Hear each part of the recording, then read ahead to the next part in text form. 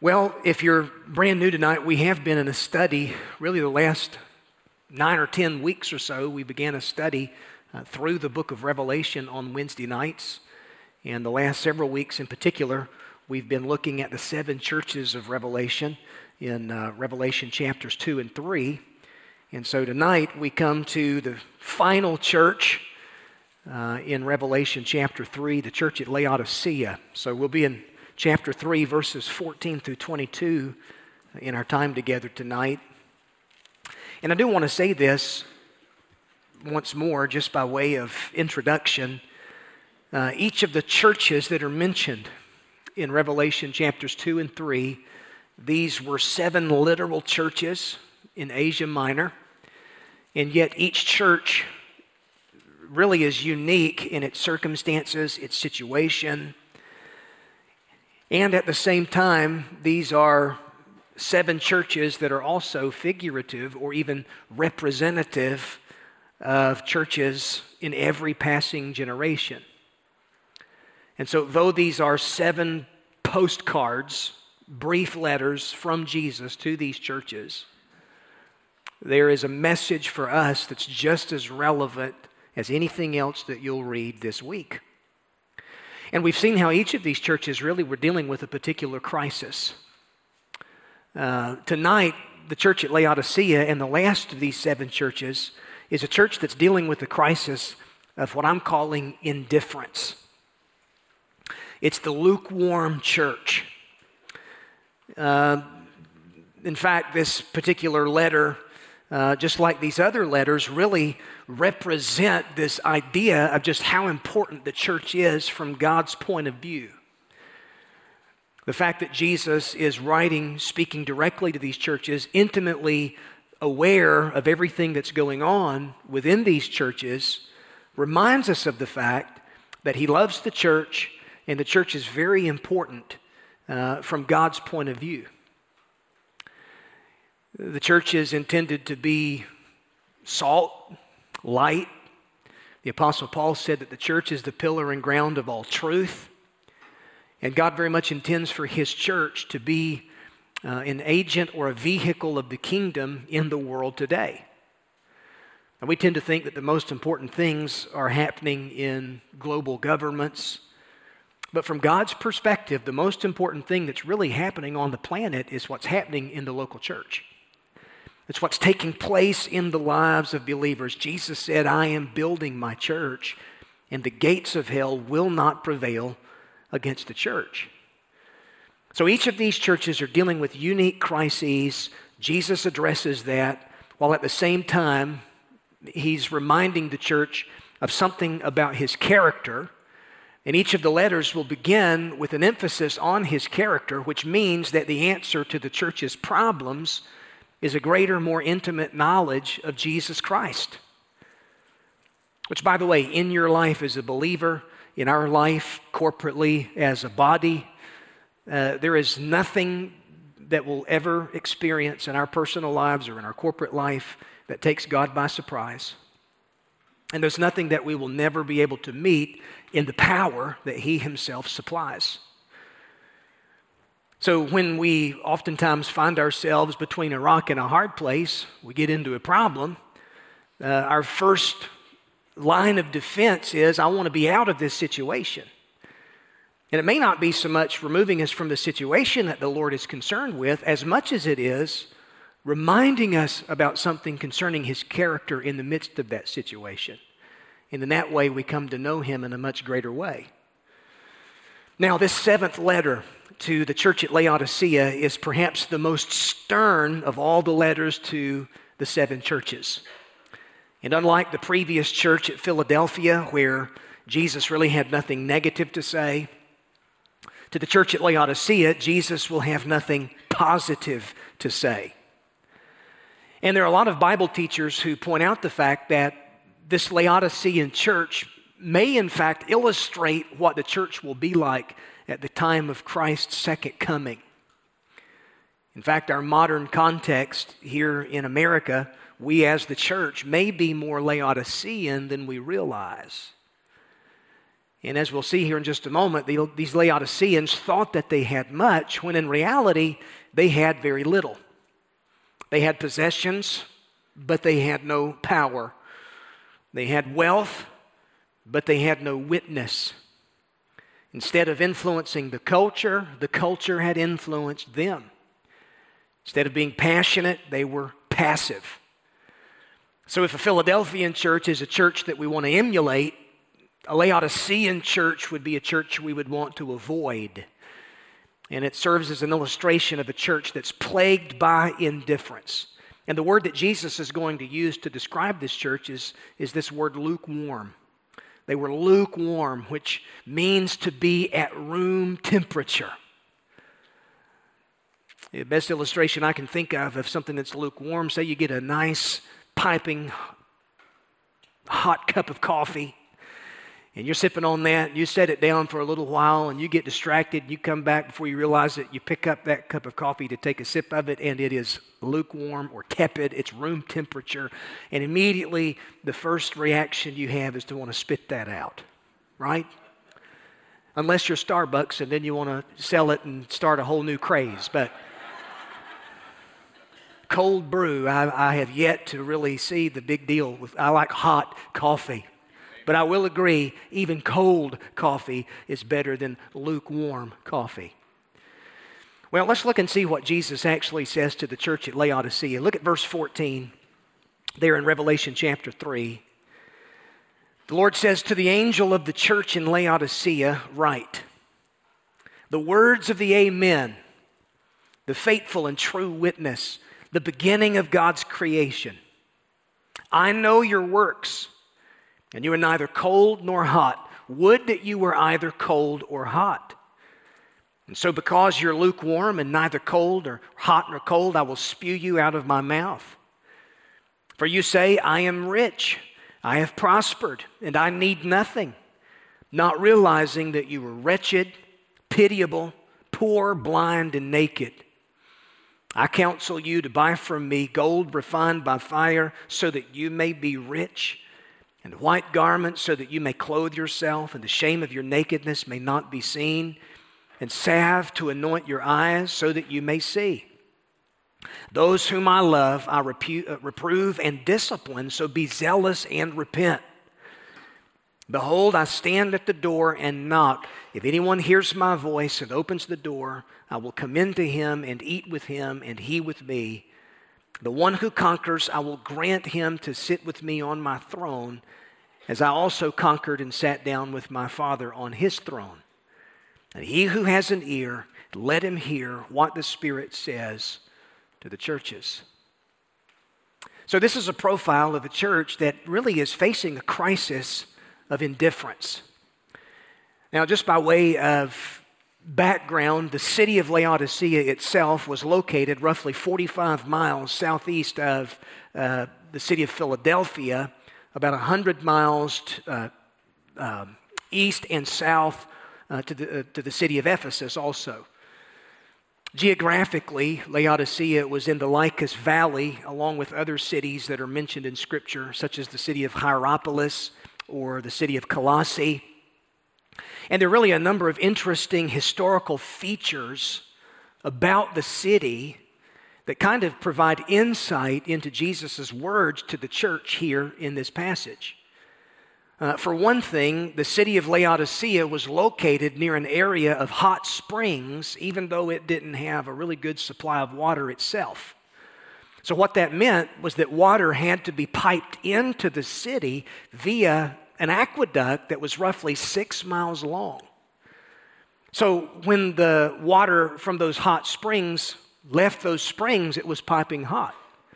But by the time it traveled down the Roman aqueduct to the city of Laodicea, it was no longer hot, neither was it cold, but it was tepid. And so the citizens of the city actually had to boil the water to purify the water. So they had a real water problem. Also there in the city of Laodicea was a school of medicine that produced a remedy for weak eyes. The city was also known for raising sheep that produced a soft black wool that was woven into expensive cloth and even carpets. But perhaps more than anything, the city eventually became known for its wealth. Because as a city, it lay at a strategic intersection of three main thoroughfares and had really grown into a pretty impressive financial district under Roman rule. It was home to bankers and traders, wealthy citizens of the empire.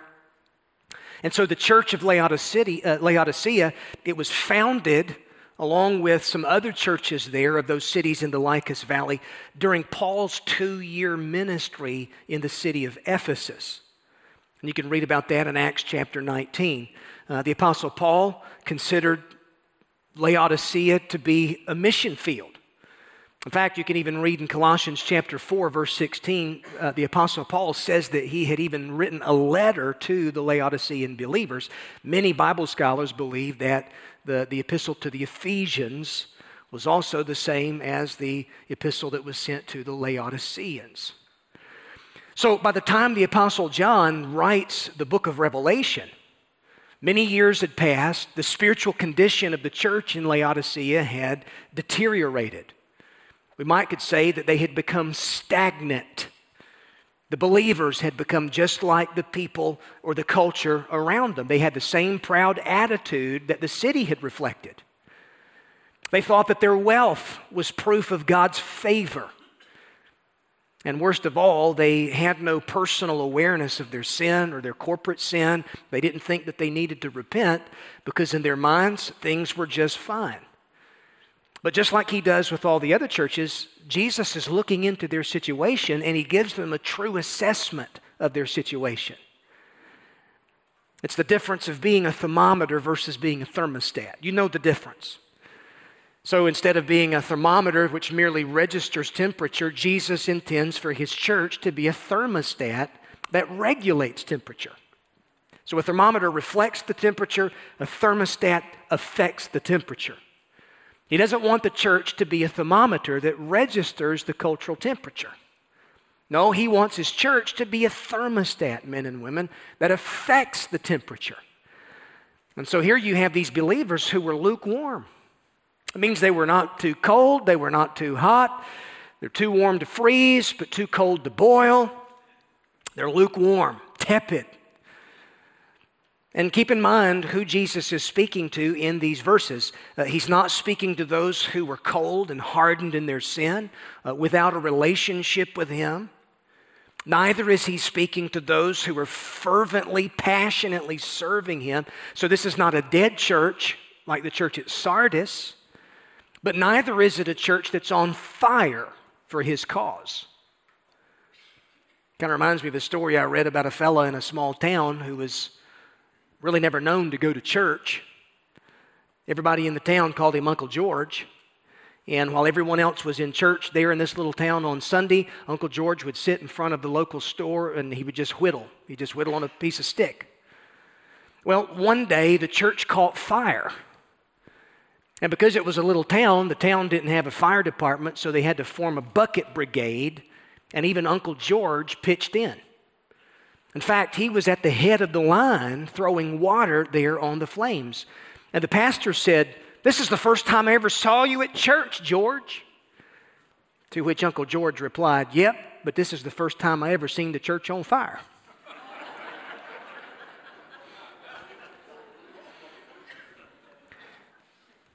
I read that and I thought, you know something? I wonder how many people have dismissed the church altogether because they've never seen the church on fire. Jesus is speaking to those in the church who've become self-satisfied, half-hearted in terms of their relationship with him. Again, keep in mind, Ephesus was a church that left its first love. Well, now here you have a church that has completely loved other things in the Lord's place.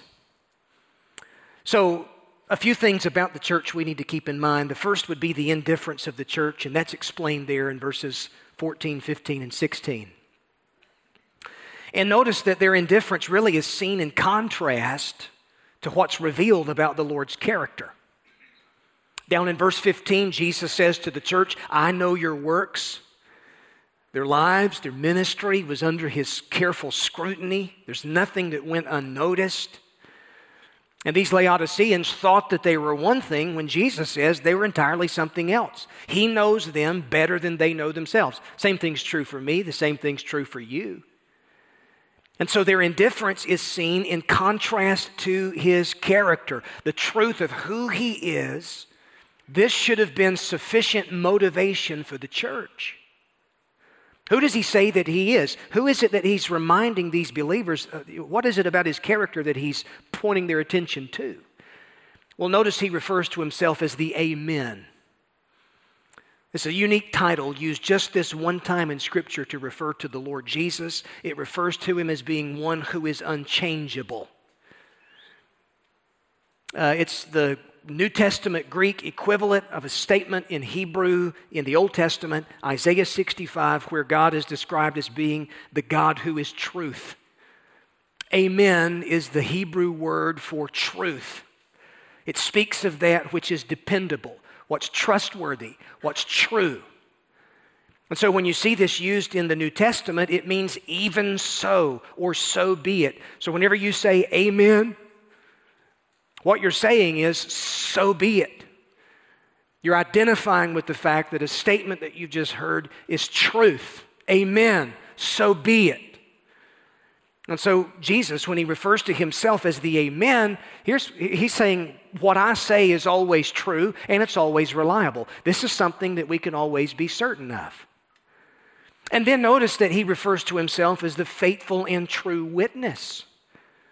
That means he will not deny the truth. He will not dilute the truth. He will not distort the truth. He's getting ready to speak truth that would be difficult for these Laodiceans to hear, but it's medicine that they needed. And then notice that he's the beginning of God's creation there, the end of verse 14. What does that mean? Let me tell you what it doesn't mean. It doesn't mean that Jesus is a created being. A lot of the cults want to deny the deity of Jesus Christ and say, well, the Bible says that Jesus is a created being. That is not what the Bible says. What he's saying here, beginning, this is the word arche in Greek. It means source or origin. So when Jesus is referring to him as the beginning of God's creation, he's referring to himself as the source, the origin of God's creation. All of creation has its ultimate origin in him as creator. He is God. It is in him alone that we live, we move, we have our being. John says this much in John 1:1. In the beginning was the Word, and the Word was with God, and the Word was God. Or Colossians chapter 1, verse 16. By him all things were created that are in heaven, that are on earth, visible and invisible, whether it be thrones or dominions or principalities or powers. Listen to this. All things were created through him and for him.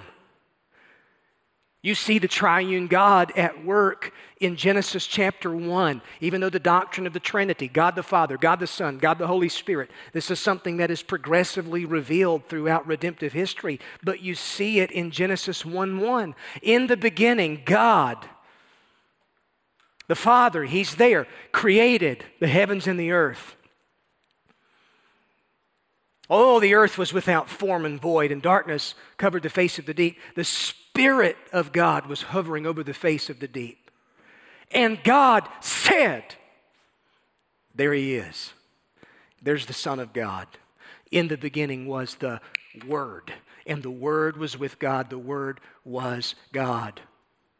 So Jesus is not a created being. Jesus is the Creator. Now listen to me. The fact that he's the Amen, the fact that he's the faithful and true witness, the fact that he is the origin of creation, this ought to be enough to wake up a sleepy and drowsy congregation of believers. Because it's a reminder of the omnipotence of the one who calls us by name, the one who calls us his own, the one who is my Lord and my Master and my Savior. So instead of placing their confidence in this Christ, the passage reveals that these Laodiceans had placed their confidence in other areas. And other things had become more important to them rather than a close personal relationship with the Amen, the faithful and true witness, the beginning of God's creation. They're going through motions. They're giving God lip service while their hearts were far away from Him. So they're lukewarm. And so that's something that's really sickening in concept. So look at what Jesus says there to the church, verses 15 and 16. He says, you're neither cold or hot. I wish that you were cold or hot. But because you're lukewarm and not cold or hot, I'm going to spit you out of my mouth. So an indifferent church is something that makes Jesus sick. It's something He takes very seriously. Which, by the way, if the greatest commandment is to love the Lord your God with all of your heart, soul, mind, and strength, wouldn't you think that the greatest sin would be to not do that? We tend to want to classify sins in terms of their seriousness according to our human rationale. But really every other sin is just the nuclear fallout associated with the one greater sin, not loving God. So to see a church that's void of passion, that reflects the value system of the world rather than affecting the world's value system, this is something that's repulsive, that Jesus says. You ever witnessed something so much so that it just made you sick in the pit of your stomach? Just bothered you deeply? Jesus said that He would rather they be cold or hot as opposed to them just being lukewarm. Now, some people have a hard time understanding that. How could He say that He'd rather the church be cold rather than indifferent, as if that were better? I'll tell you why. Because a dead church can be resurrected. A dead church, more often than not, realizes that there's an issue. It can be challenged. It can be awakened. It can be revitalized. But what do you do with a congregation that assumes everything is just fine? There's not much you can do with them. The only thing Jesus seems to do is to spit them out and to start again. So someone says, well, how does the church kind of become lukewarm like this? How does it become indifferent? James Boyce says there's only one explanation for this. The church had drifted so far from Christ that they had lost the joy of their salvation. And so you become indifferent when you lose the joy of your salvation and other things begin to take or occupy that place in your heart that only love for Jesus should occupy. Now, how had this lukewarmness manifested itself? Well, you see this in verses 17, 18, and 19. Notice the instructions that are given to the church. Again, Jesus says, you say, I'm rich, I've prospered, I don't need anything, but you don't realize that you're wretched, pitiable, poor, blind, and naked. So He's got some words of correction here for the church, as well as any church that would yawn with indifference. And that correction involves change in the area of values. You say, I am rich. In other words, their wealth, their prosperity, this had become the source of their boasting. This had become the source of their confidence. They reveled in their wealth. They reveled in their know-how. They reveled in their presumed circumstances. Surely the favor of God and the blessing of God was with them because of their prosperity, right? Listen to what Warren Wiersbe says. He says, perhaps we have here a hint of why this church declined spiritually. They had become proud of their ministry and had begun to measure things by human standards instead of by spiritual values. So the metric of their success became their wealth, their affluence, their assets. In their minds, they didn't need anything else. And so this affluence then fostered a sense of complacency, indifference, which, by the way, there's often a direct correlation between affluence and indifference. When we have nothing, we tend to rely on God. I definitely can't rely on my bank account because I ain't got nothing in there. God, you're going to have to get me through. When we're experiencing problems, crisis in life, we've come to the end of our reserves. We turn to God. We look to Him in faith. But as long as we have some men and women with deep pockets, as long as our asset to debt ratio is to our advantage, we just need to talk to the right people. But you see, before you know it, affluence can lead to the adoption of a wrong value system. And a lukewarm Christian values the wrong things. A lukewarm church values the wrong things. And Jesus says, you've got all this stuff for which you're proud, but you don't realize the seriousness of your true condition. Listen to these sobering words. He says, you're wretched, pitiable, poor, blind, naked. I mean, you won't find a more devastating assessment of a local assembly anywhere in the Bible like this short sentence. They thought they were well off, so much so that they would be the envy of the world, but the Lord says they're actually to be pitied. They were materially wealthy, but they were spiritually destitute. You know what it kind of reminds me of? You remember I guess it's the little short story, The Emperor's New Clothes, Hans Christian Andersen. You remember that story? You've got these two guys who are just hucksters, but they basically pretend to be tailors. And they convinced the king that they could weave invisible garments. And so because he's so vain about his appearance, the king actually bought into their scheme. He took off all of his clothes, naked as a jaybird, put on the invisible suit that they had made for him. He then walked in a royal procession down the street to show off the crowd his new clothes. And all of his subjects were shocked, to say the least. And nobody had the courage to tell the king the truth but one little boy in the crowd who said to the top of his lungs, "Look at the king. He's as naked as the day he was born."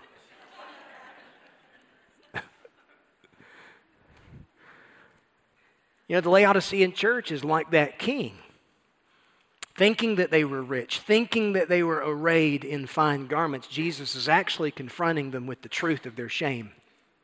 And by the way, as long as they were comparing themselves to the next man, they looked fine. But you see, they forget we don't compare ourselves by ourselves.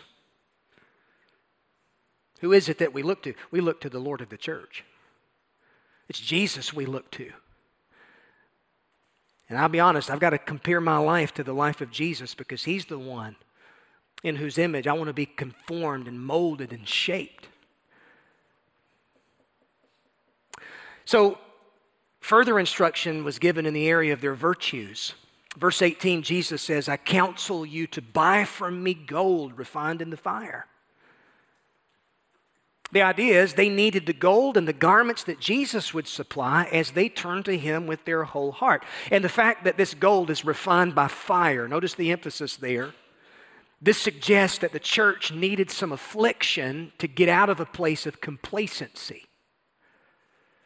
Now you compare this to, say, the church at Smyrna. We saw that the crisis they were facing was a crisis of real persecution. The churches that really seem to be struggling with pain and affliction, it's interesting to me that Jesus doesn't really have any words of rebuke for these churches because they're not really complacent.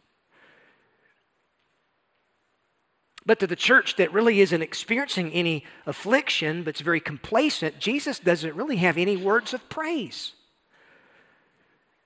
So pain always has this way of reshuffling our priorities. The Scripture says that the Lord disciplines the one that He loves.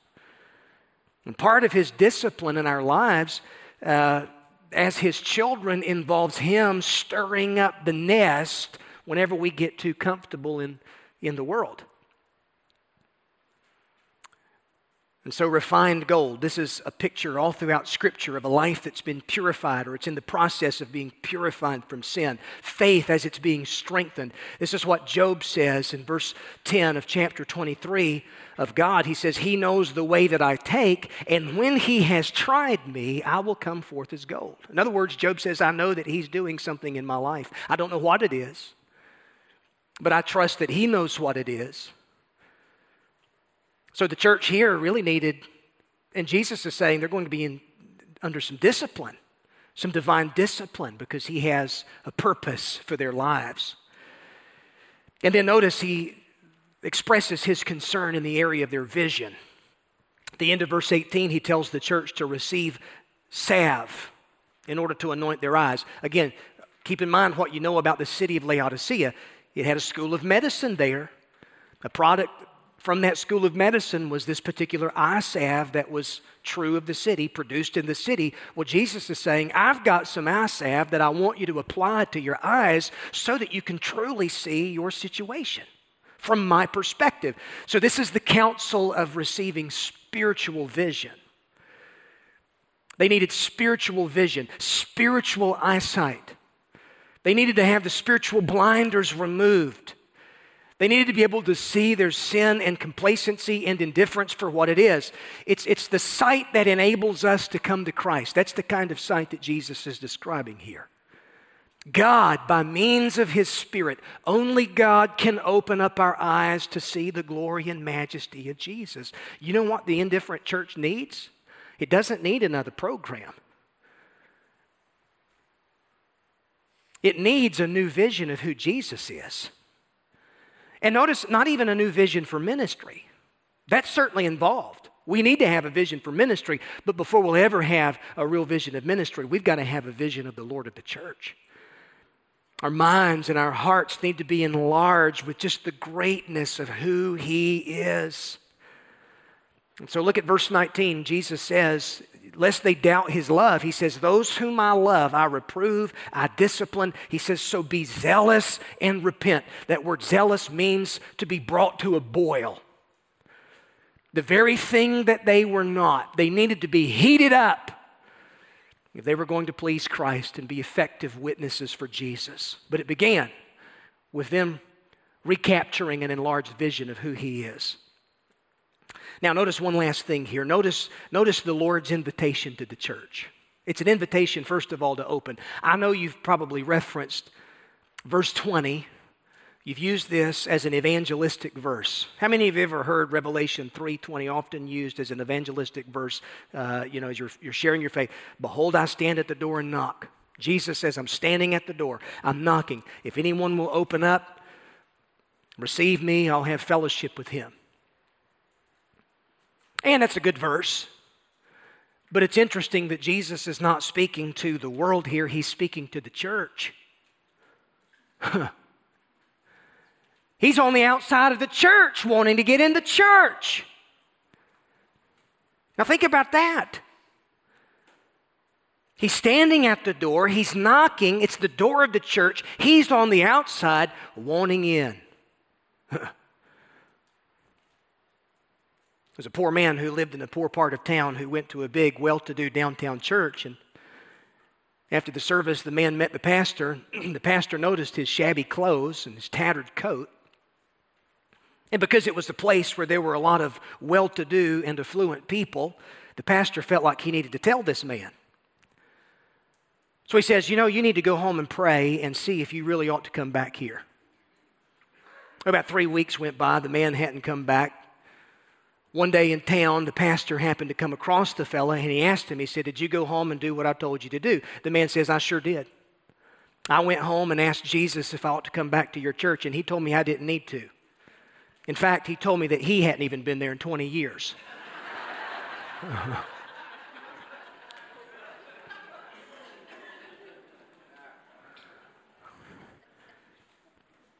Behold, I stand at the door and knock. How often Jesus may be on the outside of the church wanting to come in. When He comes in, let me tell you, lives are impacted. When He comes in, priorities are rearranged. Worship is powerful. Preaching, teaching, fellowship, it's anointed. Petty things fade from view in our hearts and lives. When Jesus comes in, we have fellowship with Jesus. And that's not just true of the church corporately, but that's true in your life individually. The things you get so worked up about, the things that you allow to rob you of joy, that's exactly the enemy's strategy in your life. He wants little things to rob you of joy and intimacy with Jesus so that you'll be distracted, sidelined, ineffective, and even indifferent spiritually. So how do you fight against that? It's what the writer of Hebrews says, looking unto Jesus. May we ever be looking unto Jesus. And ultimately, notice how this is really an invitation to overcome. Verse 21, verse 22, the Lord says, to the one who conquers, I will grant him to sit with me on my throne, as I also conquered and sat down with my Father on his throne. So it's an incentive here. And the incentive is to be an overcomer with Jesus Christ. A lukewarm, indifferent believer is overcome by the cares of the world, but one who's living in fellowship with Jesus, a hot-hearted believer, overcomes the world. And I don't know about you, but I want to be in that last category. So I wrap this up. What is a Laodicean condition, if we were to summarize it? It's when you think you're prospering because of God's blessing, but in reality you're spiritually impoverished. It's when you're self-sufficient. You think you've got all you need, but really you're empty. It's when you think things are fine in your life spiritually, but you've been blinded to your own pride. And someone says, well, how can I know if I'm lukewarm? How can a Christian know if I'm lukewarm? I think we all honestly need to really examine ourselves in some key areas. I think first, our concern for personal holiness, worship, sacrificial giving, devotion to God's word, intercessory prayer, sharing the gospel. These are just some quick areas that we could check just to kind of see, okay, well, where am I at? My prayer is that God would keep us from indifference. As we look to the Lord Jesus, Jesus says, I'm telling you, behold, church, I'm standing at the door. I'm knocking. I want to have fellowship with you. I want you to experience joy, the joy of fellowship. I don't know if you can see this behind me on the screen. Maybe you've seen a depiction of this famous painting. It's by a painter by the name of Holman Hunt. That's only a partial view of the painting. Maybe you've seen sort of a depiction of this. The original painting is in St. Paul's Cathedral in London. But in this painting, you've got Jesus standing by a closed door. Hunt actually painted this in the mid-1800s, 1850 I think it was. But Jesus is standing by a closed door. There are vines that kind of cover the side post, the lintel. His hand is poised there in the air. It's lifted up. It's ready to knock on the door. It said that there was a little girl who stood there with her father looking at this picture very seriously, and she was deeply moved by what she saw. And she finally asked her dad this question, Daddy, did they ever let him in? I think that's a very profound question, don't you? Did they ever let him in? What about the Laodicean church? Did the church ever let him in? I wish that I could say they did. But all we know is that Laodicea is a city that's in ruins, and there are ruins of buildings. There's no church there in the city of Laodicea. But the question at hand for us is this question, will we let him in? And that's an important question. Would you stand with me as we pray tonight?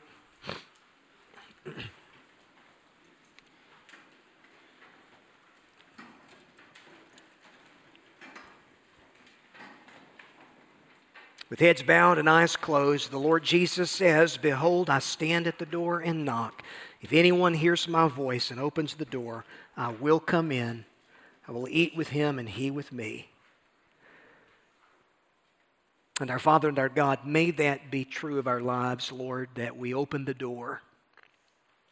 We don't want to be indifferent, Lord. We don't want to be an island of plenty surrounded by an ocean of need and be indifferent to all of that need. We think about our city.